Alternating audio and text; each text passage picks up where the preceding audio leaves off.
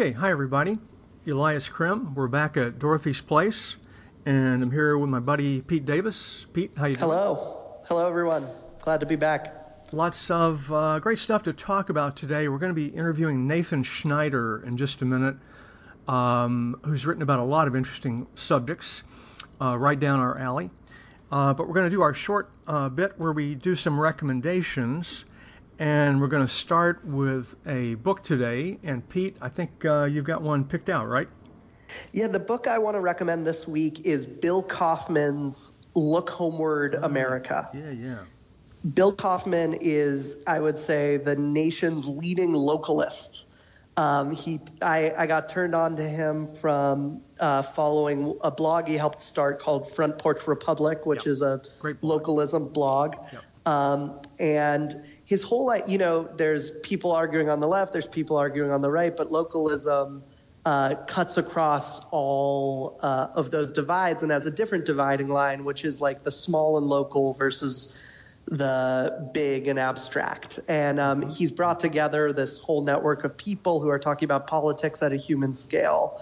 And if we care about the things that we talk about with Solidarity Hall and with Dorothy's Place, there's some national projects, there's international projects, there's a way of changing, your personal relationship to the world, but institutionally, a lot of the work is going to be done at the local level, and a lot of the work is pushing our focus from these broad national big things to the local level. So localism is a big part of any push for solidarity because that's where it all begins. And what Look Homeward America does is it's Bill Kaufman's localism manifesto.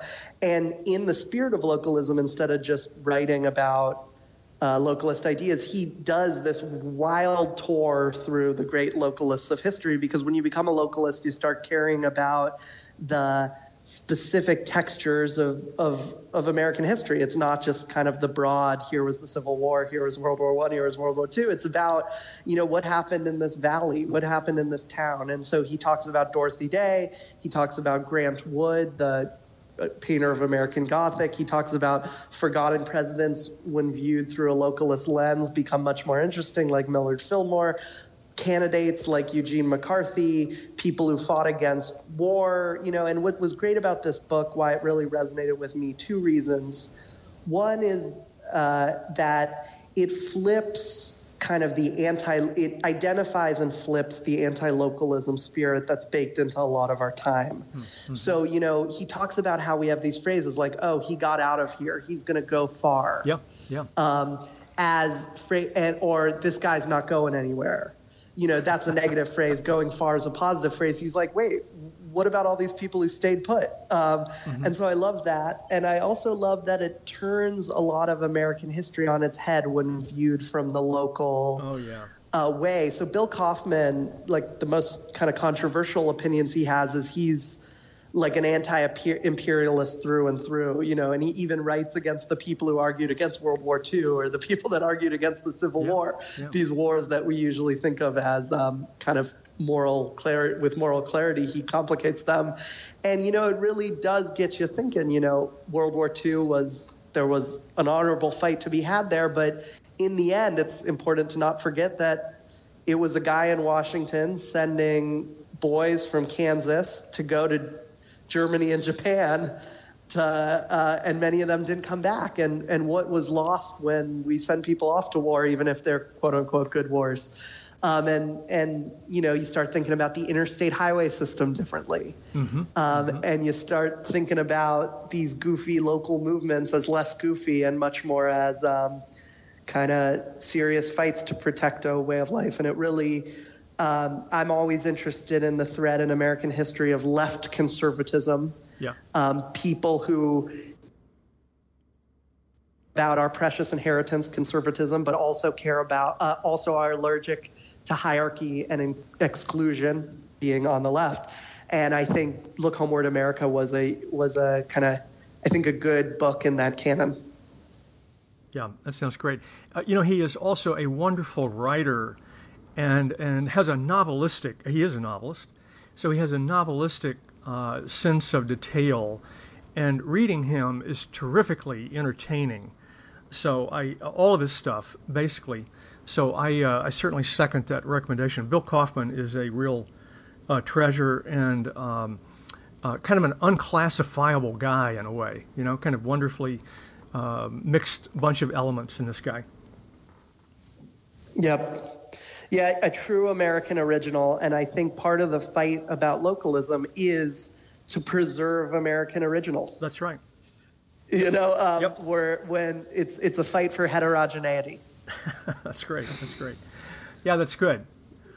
Okay, and I've got an organization I want to mention. I wonder how many of our listeners might be aware of it. I don't know. But I found it kind of inspiring in my own kind of localist efforts here south of Chicago in northwest Indiana. Some people argue that the center of civic innovation today is Detroit, Michigan. It is a place where the possibilities are wide open, maybe to some degree as a result of the challenges. And a particularly good example of that is a group that's been around now, I think maybe 5 years or thereabouts, called Detroit Soup. Detroit Soup is now a nonprofit. The soup notion has gone international. But in Detroit, the idea was in our various neighborhoods, we should get together about every month, meet up at some old building, some old space, where at the door you pay $5. You go in and you get a bowl of soup and a bottle of water and a piece of bread. It's pretty minimal. And you sit down, and then maybe 4, 5, 6 people in a row stand up at the front, and they pitch their project. You pitch for just a few minutes something you're doing in the neighborhood that you would like some micro-funding for. And at the end of the evening, there's a simple vote, and the winner gets the door. $5 times whatever number of people showed up. So just for coming over, you might win $300-400 pitching your idea for all kinds of different arts, community-related, after-school, food-related projects. They've been doing this, as I say, for over 5 years. They have had hundreds and hundreds of proposals. A number of them have turned into businesses. Probably a larger number have turned into nonprofit organizations and stuck around. And they have raised well over $100,000 piecemeal through these soup meetups. They are basically neighborhood micro-funding dinners. It's a very, very easy model to imitate. They also argue strongly, this is, as the founder once put it, it is Shark Tank without the assholes, which is a great definition. It's also about not the funding, not the money. After all, we're not talking about a lot of money here, really. It is about neighborhood people meeting each other, having a chance to hear what we're working on, and then getting together and collaborating. So it's a wonderful collaborative effort. If it's done right, you can find these people at DetroitSoup.com, and that will also tip you off to all kinds of other soups in other cities and towns. There's a number of different variations on the model, but it's like the ultimately simple bootstrap way to go at getting your project both funded, possibly, or maybe more importantly, publicized and in collaboration. What I love about that model, I hope we can help. Let's spread this model to everything. What I love about it is that when people I talk to a lot of people who are thinking about starting civic projects, and there are not many rungs at the bottom of a ladder towards civic projects. There's a lot to help scale it. There's a lot when you have an idea and a proof of concept.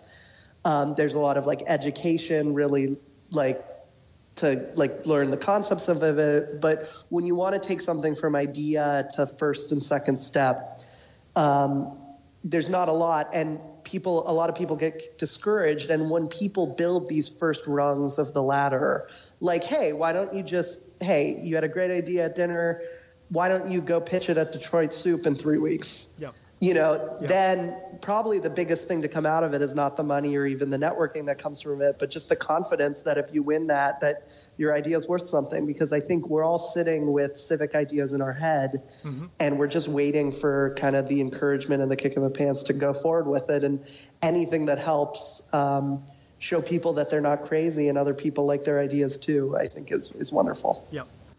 Their website, which has a logo with the subheadings social entrepreneurs, justice, art, and urban agriculture, which kind of hints at the range of ideas that are pitched.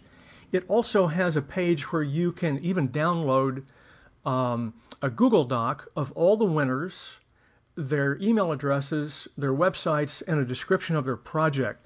This is really hundreds of great ideas for rebuilding your neighborhood. They've also got a podcast, and they also have a link called Start a Soup, which is sort of their how-to page. So a lot of great stuff here. This is wonderful. All right, we're going to get to Nathan. Pete, you're telling me you've been reading some Nathan lately. Before we get him on the horn here, what did you pick up on? Yeah, to get everyone excited, Nathan is probably the nation's leading expert on platform cooperativism. He's a wonderful sage of kind of the left labor Christian world. He's spiritual, he's political, he's visionary. And I read a bunch of his articles in preparation of this, and one stuck out that I think is just so important for our time. We didn't bring it up in the conversation with him, but please check it out. It's about, he wrote about attention and how Christianity is a religion that pays attention to attention, and that where we decide to put our focus matters. And a lot of the preferential option for the poor is about deciding to focus on things that are important to the poor and marginalized, as opposed to the things that are important to the kind of the privileged and the powerful. And someone once said, how we spend our days is how we spend our life. And I think what we pay attention to is how we spend our days. So our life is made up of what we pay attention to. And in this era specifically, I won't mention the man's name, there's a lot to distract us and to throw our attention in every which way. And one of our jobs, I think, as citizens, is to think really hard about what we're paying attention to. And Nathan really pulled that out in his article. If you type in his name and attention, the article will come up. I think it was either in America Magazine or The Nation. I think America Magazine. Yes, so yes, that's right. Yep. And so something to check out among his other wonderful articles too. Great, very good. All right, let's get Nathan Schneider on the phone and have a chat. Okay, we've got Nathan Schneider with us, and we're fans of Nathan's work. Great we could connect with him this morning. Nathan, how you doing? Good morning. You are speaking to us from the beautiful landscape of Colorado, I believe. Well, from my cave-like office adjacent to it, yes.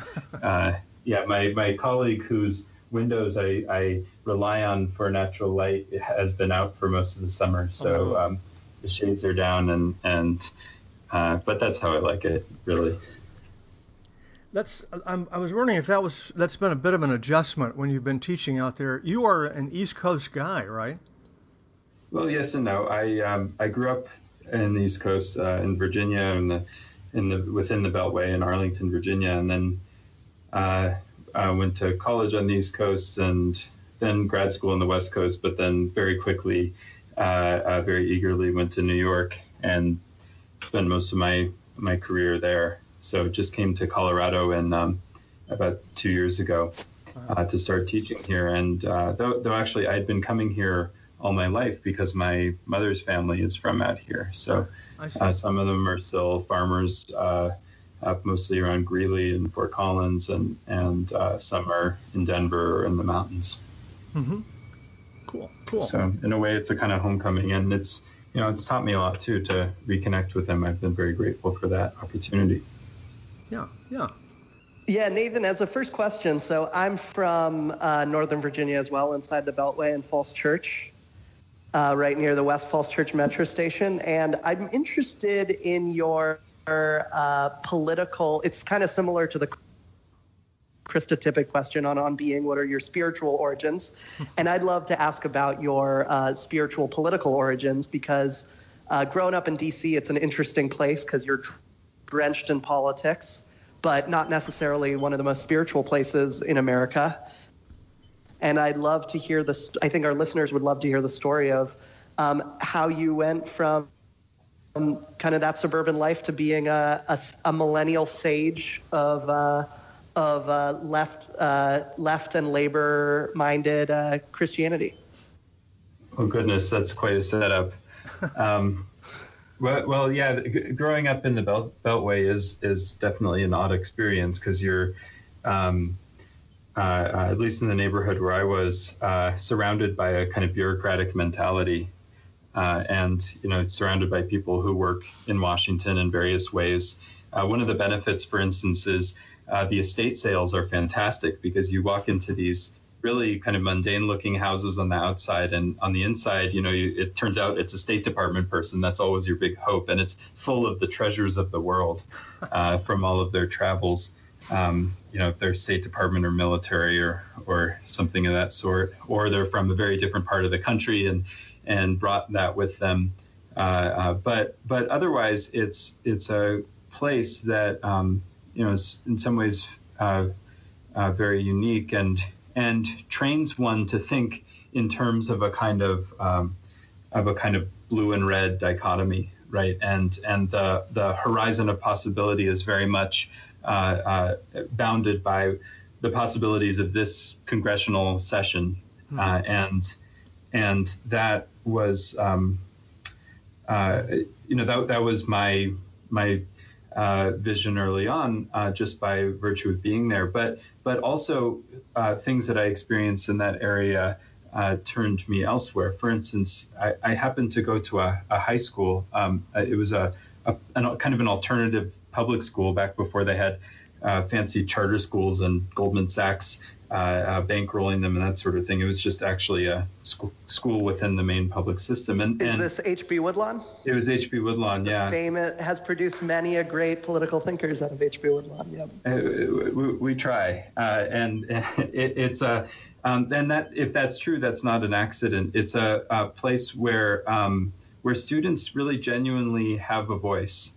Every week there was what was called a town meeting that included both students and faculty and staff, and they would just gather and make decisions together that were actually consequential decisions for the school. And that sense of being trusted with a process was, as I look back on it, a really, really formative one, because it told me at that point in my adolescence that people, when given the chance, can govern themselves and can do so responsibly.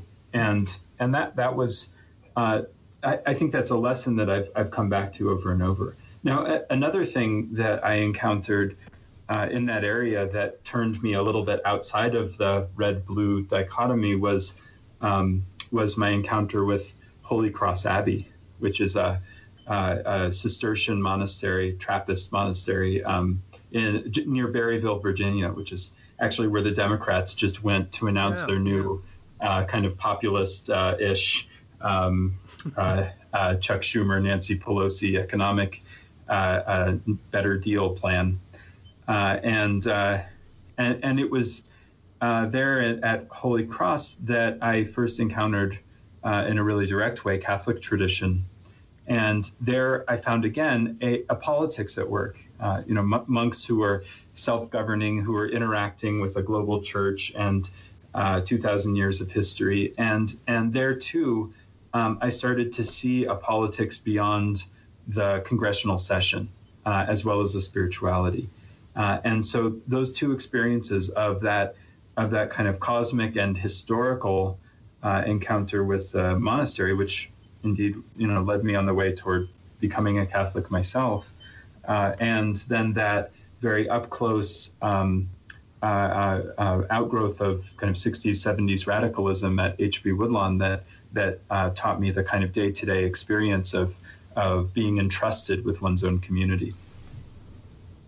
Very cool. And then I've heard you say, I think in a couple of interviews, you had sort of a mixed religious set of religious influences from your parents in a couple of different directions, yes?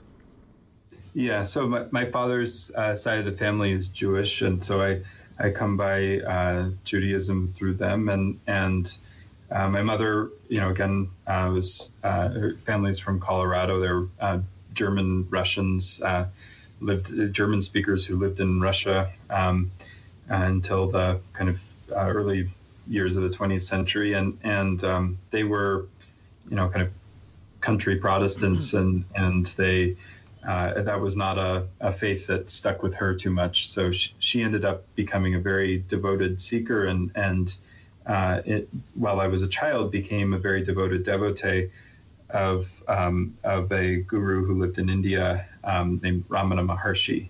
He died in 1950, so he never left really the mountain where he lived. She never met him, but he became the kind of guiding point of her life and remains so. And so, my path has always been accompanied by theirs, by my parents, and as much as I've gone in my own direction, I've remained, their son, and have hoped to remain a companion, a spiritual companion as well as a son to them. Yeah. So when did you start making this turn towards interest in labor policy, worker cooperatives, and the like? Yeah, I'm not exactly sure when that started for me. I keep trying to figure that out.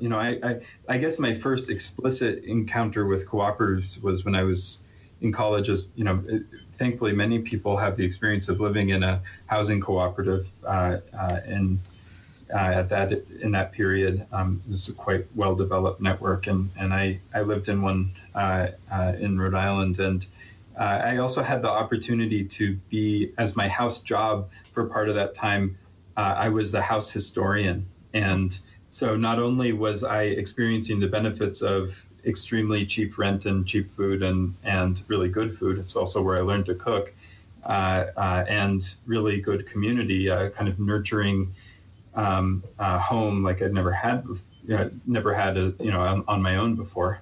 But I also got to uncover pieces of the story of how this community was formed, and the imagination and the effort that went into building it. And then of course, especially as the years went on, I was involved with much more the resistance side of political action. So I was a co-founder of a website called Waging Nonviolence in my early years as a journalist, and so our mission was to figure out how to cover social movements the way normal publications cover the White House. Just watch it every day, be there for all the press conferences, get to know all the people, whether anything big is happening or not. Keep up relationships, and so we were working with resistors all around the world, and this of course put me in contact with a great deal of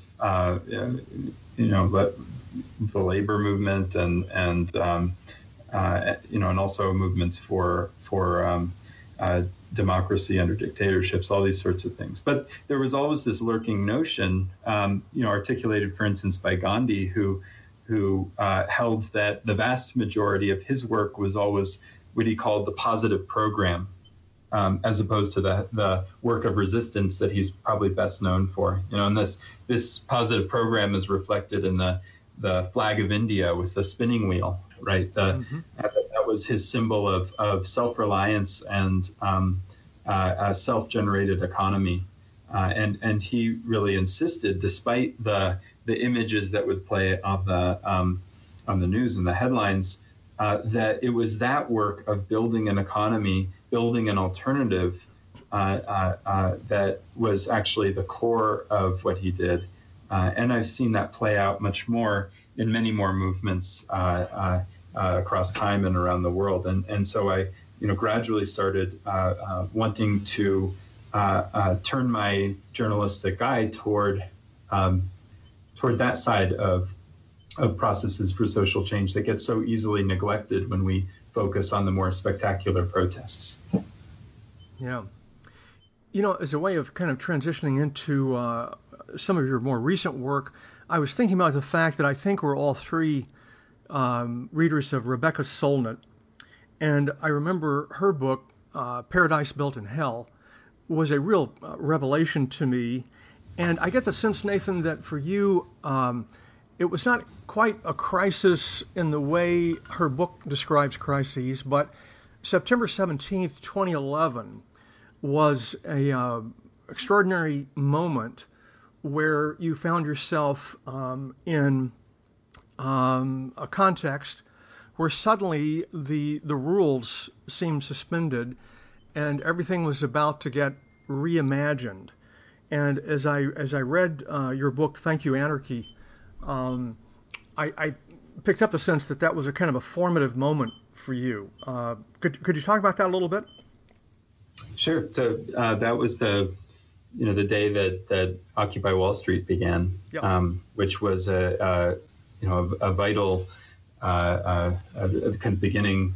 Certainly, it swept me up for a couple of years of work and relationships and kind of imagination shifting. But actually, someone like Solnit, who I was grateful ended up writing the foreword for my book, Thank You, Anarchy, would incline us to ask questions about what surrounds that date.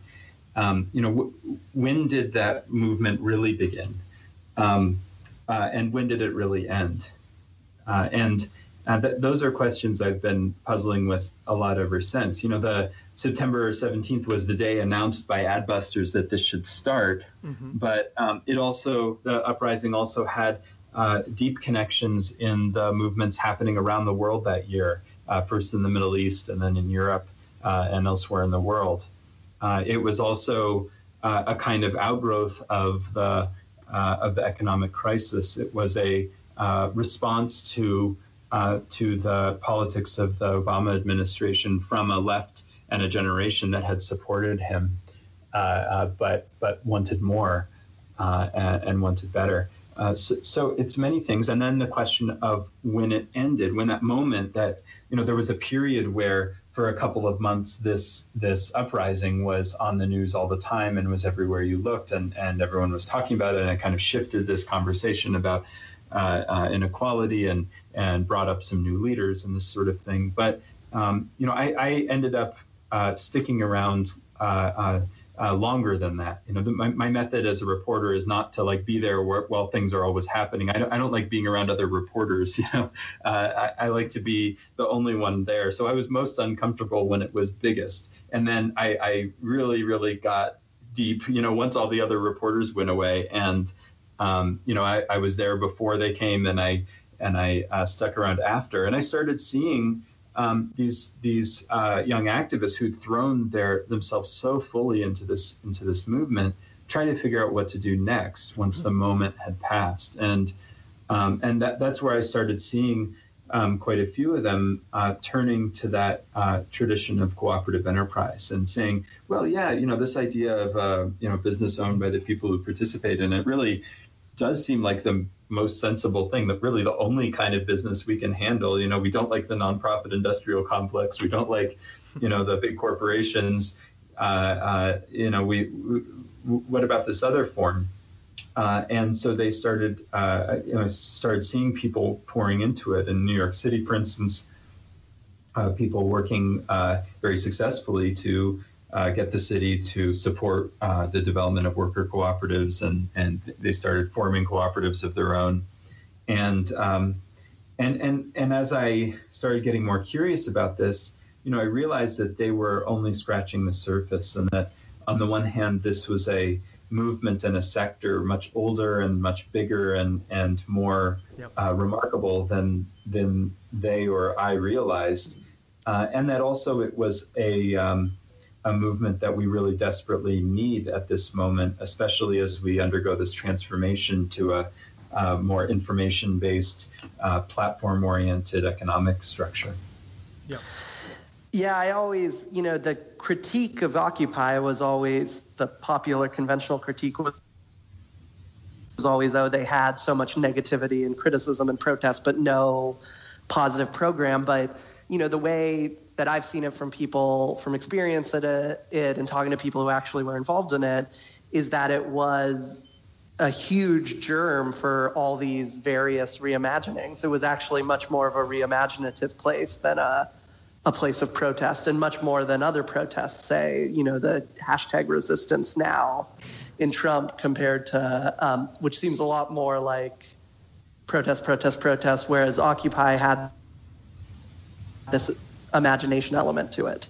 Yeah, I think they're two different phases for two different moments. I mean, at the quote unquote resistance underway now in various sectors, has a very clear kind of and pressing crisis in the political system, and so it's striking to see a lot of the same people who were criticized during Occupy Wall Street for being impossibly utopian and to kind of navel gazing for ordinary politics are now involved in trying to change the Democratic Party and trying to build power in the political system.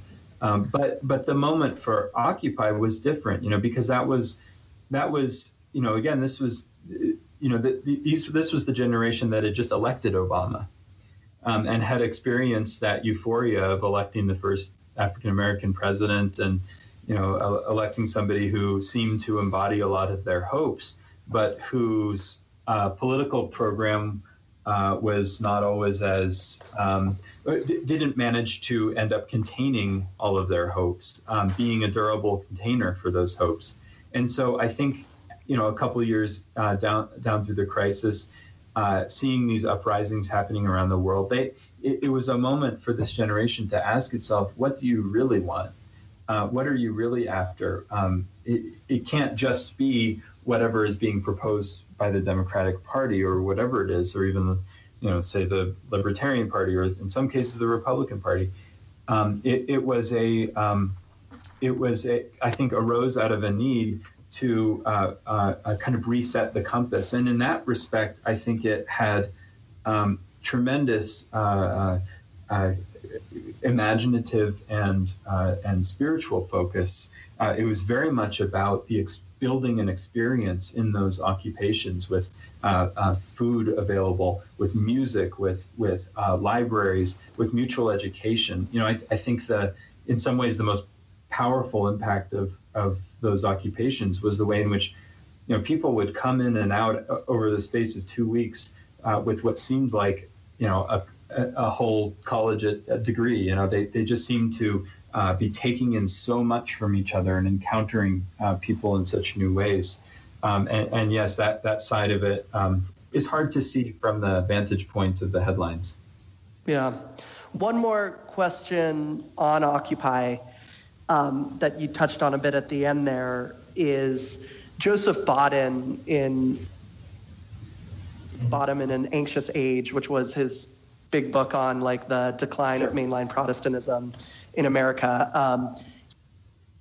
He said he was inspired to write that book by walking through an Occupy camp and seeing it as a spiritual place, seeing the spirituality in Occupy. And I'd love to see if you're a religious-minded guy.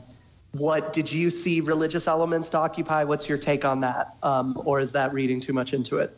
No, absolutely. It's no accident that the subtitle of the book was Notes from the Occupy Apocalypse. I think there were incredible revelatory characteristics of the movement. And, I appreciated Bottom's commentary on that. I'd had dinner with him a few times in the years before that, and was always very taken with him, and so I was glad to see his insights on it on Occupy. But absolutely, this was a movement that, in some ways, was the kind of for me personally, was kind of the finishing of my conversion process. And that seems strange to say, but about 10 years earlier, I had been baptized, a little less than that. But I never really knew what it meant for me, and it was hard for me to even claim in public that I was a Christian. I was always anxious about it. I was never really sure what it meant, and the strange thing was seeing, being a part of this massive group of people, throwing themselves into something, devoting themselves to each other, in the communities that would form in these occupations. Where I saw, for instance, images of the early church, and in a funny way, that kind of made me find my calling and helped me realize what I had been aspiring toward all those years since my turn to Christianity and to Catholicism. This anxiety that I'd been holding found a kind of resolution in the politics there, and it wasn't always just politics. For instance, there was a great deal in the movement where these supposedly secular folks found themselves calling upon religious authorities in religious language, to act like a church. And that was it really came out in a conflict over some land with Trinity Wall Street, which is a big old Episcopalian church in right at the top of Wall Street. And and these occupiers, who apparently were not themselves churchgoers, though actually more might have been than I realized at the time.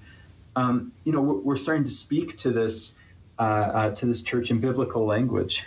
They set up one day a little tent. They must have stolen or borrowed a little one of these little sample tents that you see at REI. It's like 6 inches tall.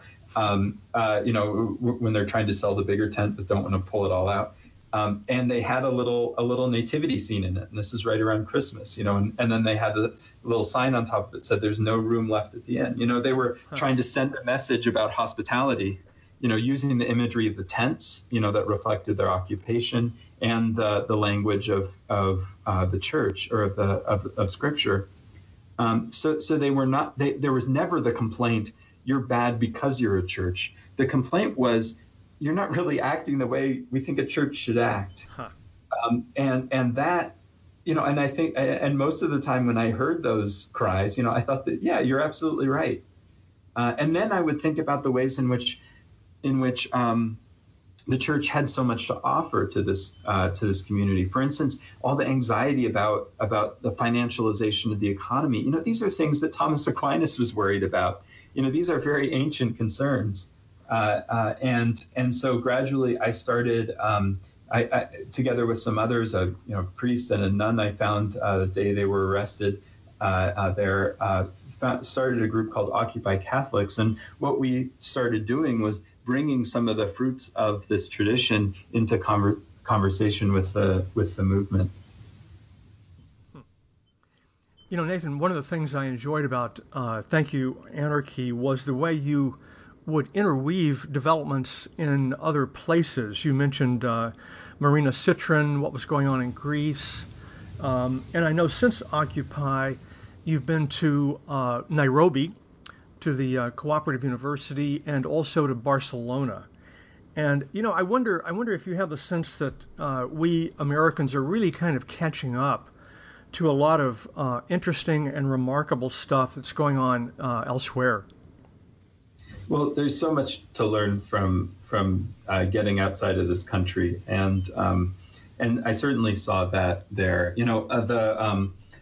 The great social movement trainer from the 80s, a little bit 70s, Bill Moyer, part of the mostly Quaker community called the Movement for a New Society, it had this 8-stage process for social movements, this kind of 8-stage map of how movements developed. He called it the Movement Action Plan.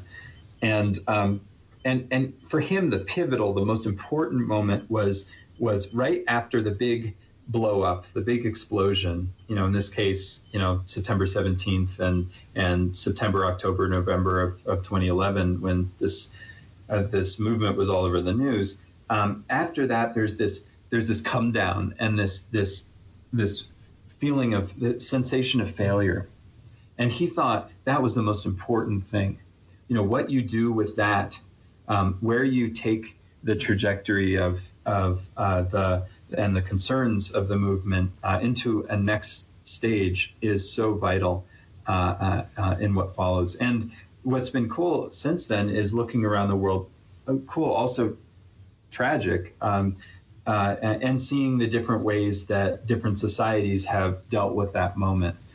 We've seen societies like, Egypt, on the one hand, kind of turned back to law and order with that sense of frustration and failure. I think it's kind of the Napoleonic moment for Egypt. It doesn't mean that the revolution is over, but that it's in a kind of authoritarian stage. And then the folks in Barcelona and in Spain really poured their energy into creating new kinds of political parties, and especially in Barcelona, have been able to do a great deal and are now basically in power in the city, and are becoming a kind of leading light for a new kind of urbanism grounded in both local communities and a sense of global participation and citizenship. So there's a lot to learn from there. And the folks I've seen in the United States have gone in many different directions. The direction I chose to really follow was that of building democratic economies, but others have gone in deeply into environmental activism, deeply into building for instance, the Bernie Sanders campaign, and many other trajectories that have sometimes seemed to coalesce a little bit, but other times have also seemed quite disparate. Yeah.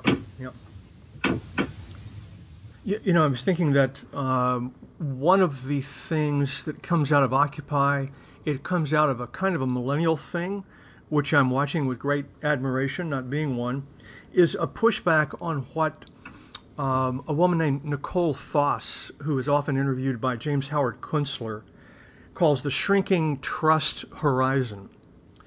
And so what she's describing, the sort of bad news is that increasingly over the last several years in this country, part of the reason for localism is a kind of shrugging off of any sense that larger loyalties can apply.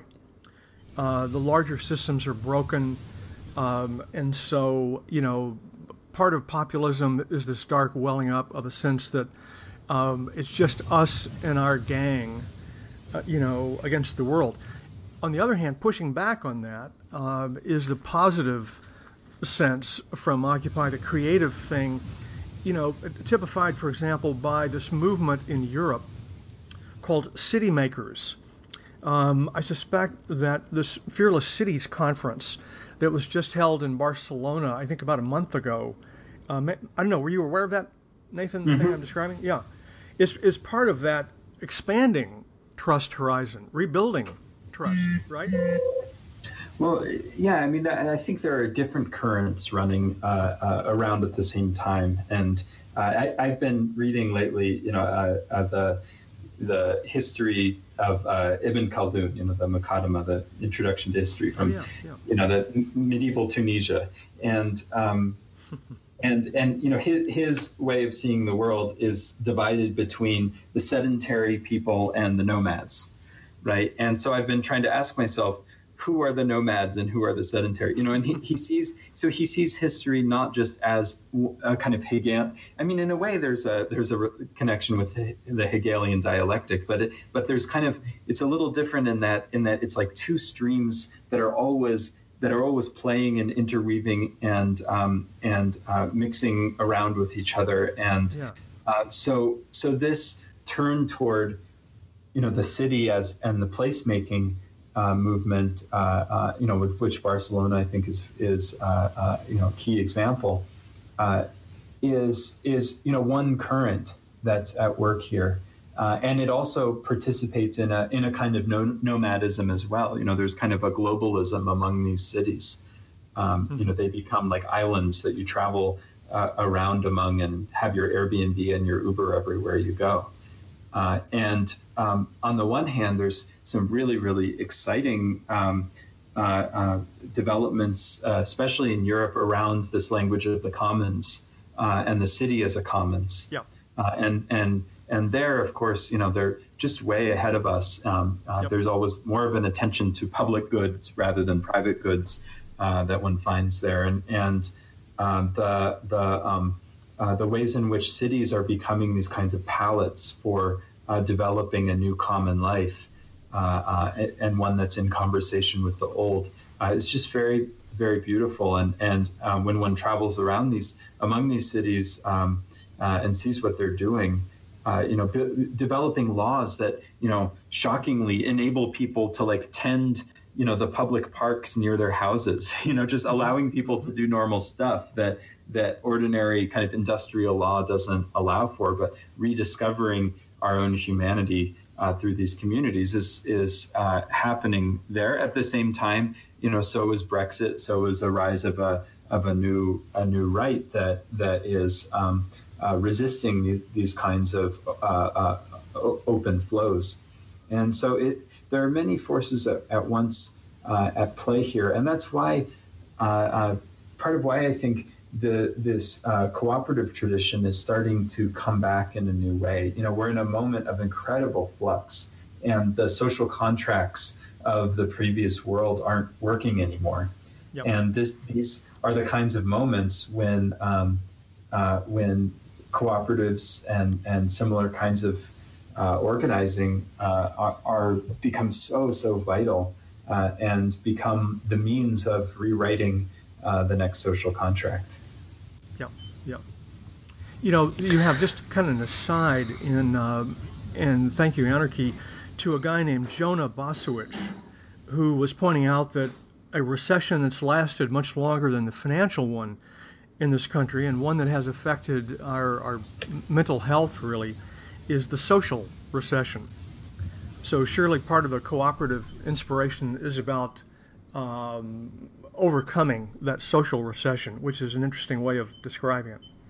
Yeah, I'm glad you mentioned Jonah. He's a really interesting man who is on the one hand a software developer, very involved in the open source movement and has been for a long time, and also is involved with a kind of open source mental health movement called the Icarus Project, and it's a community that has actually been very important for me over the years in dealing with some issues in my family, of people who come together and help walk each other through mental health issues with an approach that is less clinical than kind of fully humanistic. They talk, for instance, about mad gifts. They talk about the way in which our things that appear to be mental illness, can be very debilitating and must be dealt with on those terms, but also are part of our personhood. And that, all these things do come down to personhood in a really critical way. I this morning I was just finally taking my first look at this translation. It's such a precious thing. It's a translation that a fellow, Steve Herrick, up in Madison, Wisconsin, is making of a biography, really an intellectual biography of Jose Maria Arizmendi Arrieta. Yes, It was yes, I know that. pronunciation of that name I'm totally messing up. I've just There's a short version. Arizmendi is acceptable, I understand. This is the founder of Mondragon Cooperative, the largest network of worker cooperatives in the world, in the Basque Country. Absolutely remarkable economic and political achievement, created first by a Catholic priest. And the first thing that this biography, it's called The Cooperative Man, says, and it's so exciting because there's no real writing about him in English quite at this level yet. And so this is very new. The book at the very beginning insists that Arizmendi was not interested primarily in the means of production or some kind of economic theory. He was interested in the person. Right. That's right. His thought was an outgrowth of that kind of early mid 20th century Catholic personalism, which saw the development of the person as this nurturing of the dignity that God gives us, God gives each of us. And so isn't it remarkable that the most extraordinary achievement in cooperative economics of the modern era was the result not of someone who was primarily concerned about economics, but someone who was primarily concerned about the dignity of human beings, right. And their ability to find their own flourishing. I think that's just such a beautiful challenge to those of us who believe we might have a plan for how to save the world. That's good. Pete, any other questions on your side? What a perfect transition to the corner of the cooperative economy that you are one of the leading experts on, which is platform cooperativism, which is the idea, and correct me if I'm wrong, of bringing the spirits of cooperatives to these new internet platforms, including Twitter and Facebook and Uber. And I'd love to just get, I've had a lot of people are following it, but I'd love to get the latest update from the movement. How are the Uber alternatives working out? How's the project of getting Twitter's users to own Twitter that you talked about in an article going? And what should we be keeping an eye out for in that movement in the coming year? Well, there's so much. I mean, it's been really exciting in the past few years to be part of this group of people all over the world who are trying to figure out how to build more democratic pieces of the internet and to work toward an internet that's really and an online economy and an economy in general that's really accountable to the people who depend on it. And right now, the real work is building an ecosystem, building the networks that can support these kinds of businesses. We've gotten a lot of press with stuff like the Buy Twitter campaign, where we submitted a shareholder proposal to Twitter suggesting it consider user ownership rather than selling to Disney or something like that. But again, the vast majority of the work and what I spend much more of my time doing is helping to weave together the connections that will enable more companies, more entrepreneurs, more communities to find financing and support and tools that will enable them to build their economies democratically. So we're in the process. This is a really powerful challenge too. Is of trying to bring together the existing cooperative sector, which has, in many cases, had a generation gap. Has tended to remain older, has not tended to bring younger people into the leadership ranks, and so therefore has not really confronted the challenge of the platform economy the way it needs to, and bring them into contact with this growing world of young people who are just craving cooperative strategies and mentorship and the means of building their ideas into reality. So what I'm doing a lot of is helping to coordinate entrepreneurs with potential investors, with places for people to just hang out and get to know each other. We have to realize how much our economy is really culture, and it's a set of assumptions. It's a set of networks and communities and beliefs about what an entrepreneur looks like, and what an entrepreneur should be doing to build a business. And so we're realizing more and more how much of that we have to undo. But at the same time, the companies that have gotten going are in the midst of some really powerful activities. Stocks United, a stock photo cooperative owned by the photographers, is just doing better and better every year. Loconomics, which is a Bay Area based freelancer platform co-op, is growing in some really exciting ways. In Europe, a freelancer organization called SMART, really remarkable, kind of like the freelancers union in the US on steroids, has just now converted to a cooperative, seeing the benefits of this kind of model with tens and tens of thousands of workers.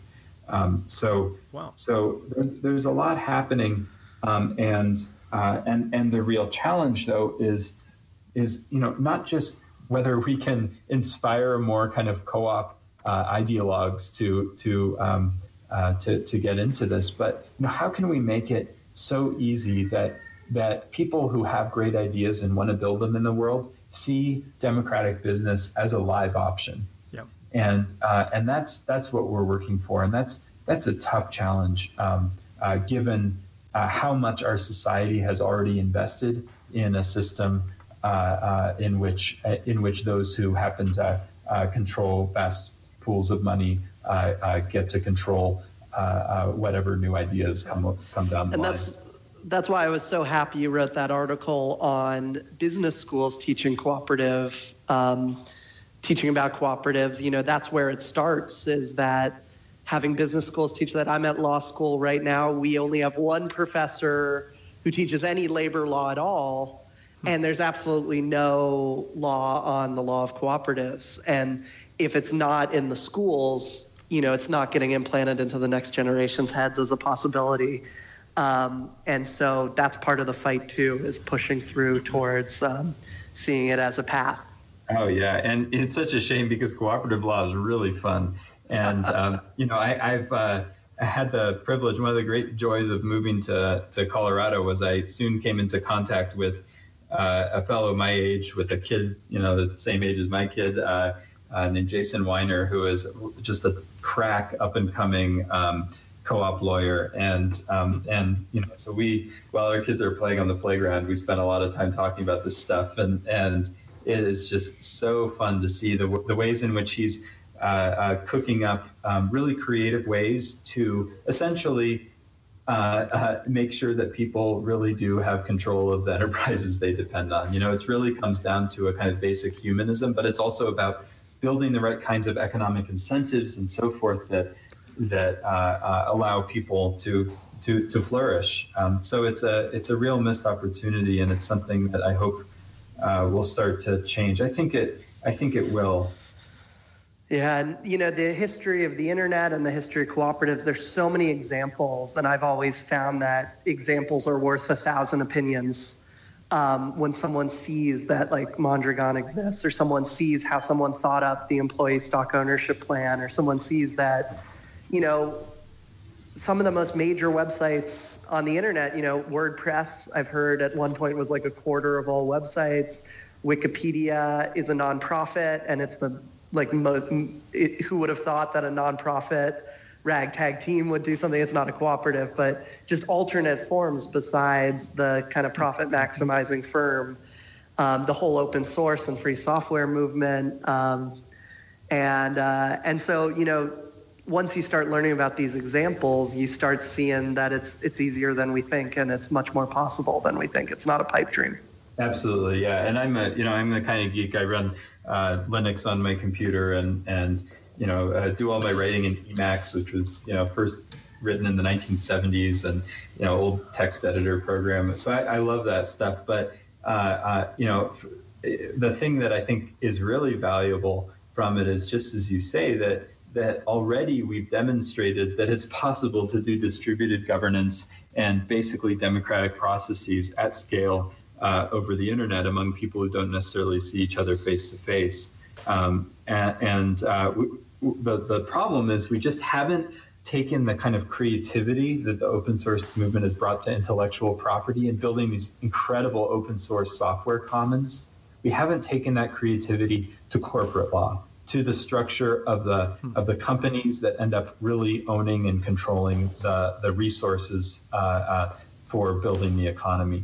And that's, I think, the next horizon, and a challenge we need to take up. And for too long, the tech community has been kind of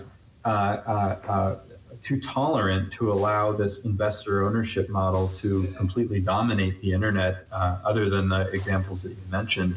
And increasingly, it's been interesting to see, founders and successful founders and investors and people who are deeply embedded in the current system coming to us and saying, hey, we recognize there's a lot of untapped value. There's technology that we just haven't been able to use because we don't have the business model for it. What if we had a different business model? Would that enable us to employ technologies that we've just been letting sit there? So the opportunities are not only kind of idealistic and humanistic, they're also recognizing potential and economic potential for stuff that we just haven't been allowed to see because the investors don't want us to. Very good. Great stuff. Great stuff. Super. Nathan, thank you for doing this. This is excellent, and I hope we can all three carry on in this kind of mutual and widespread effort we're on here, as I detect it. So. Absolutely. And I just want to add, I think what you're doing is incredibly important. In the course of all of these projects we've been talking about, it's just struck me how much the richness of our religious traditions are being neglected as we encounter the social challenges that we're facing today. And I just encounter this everywhere I go.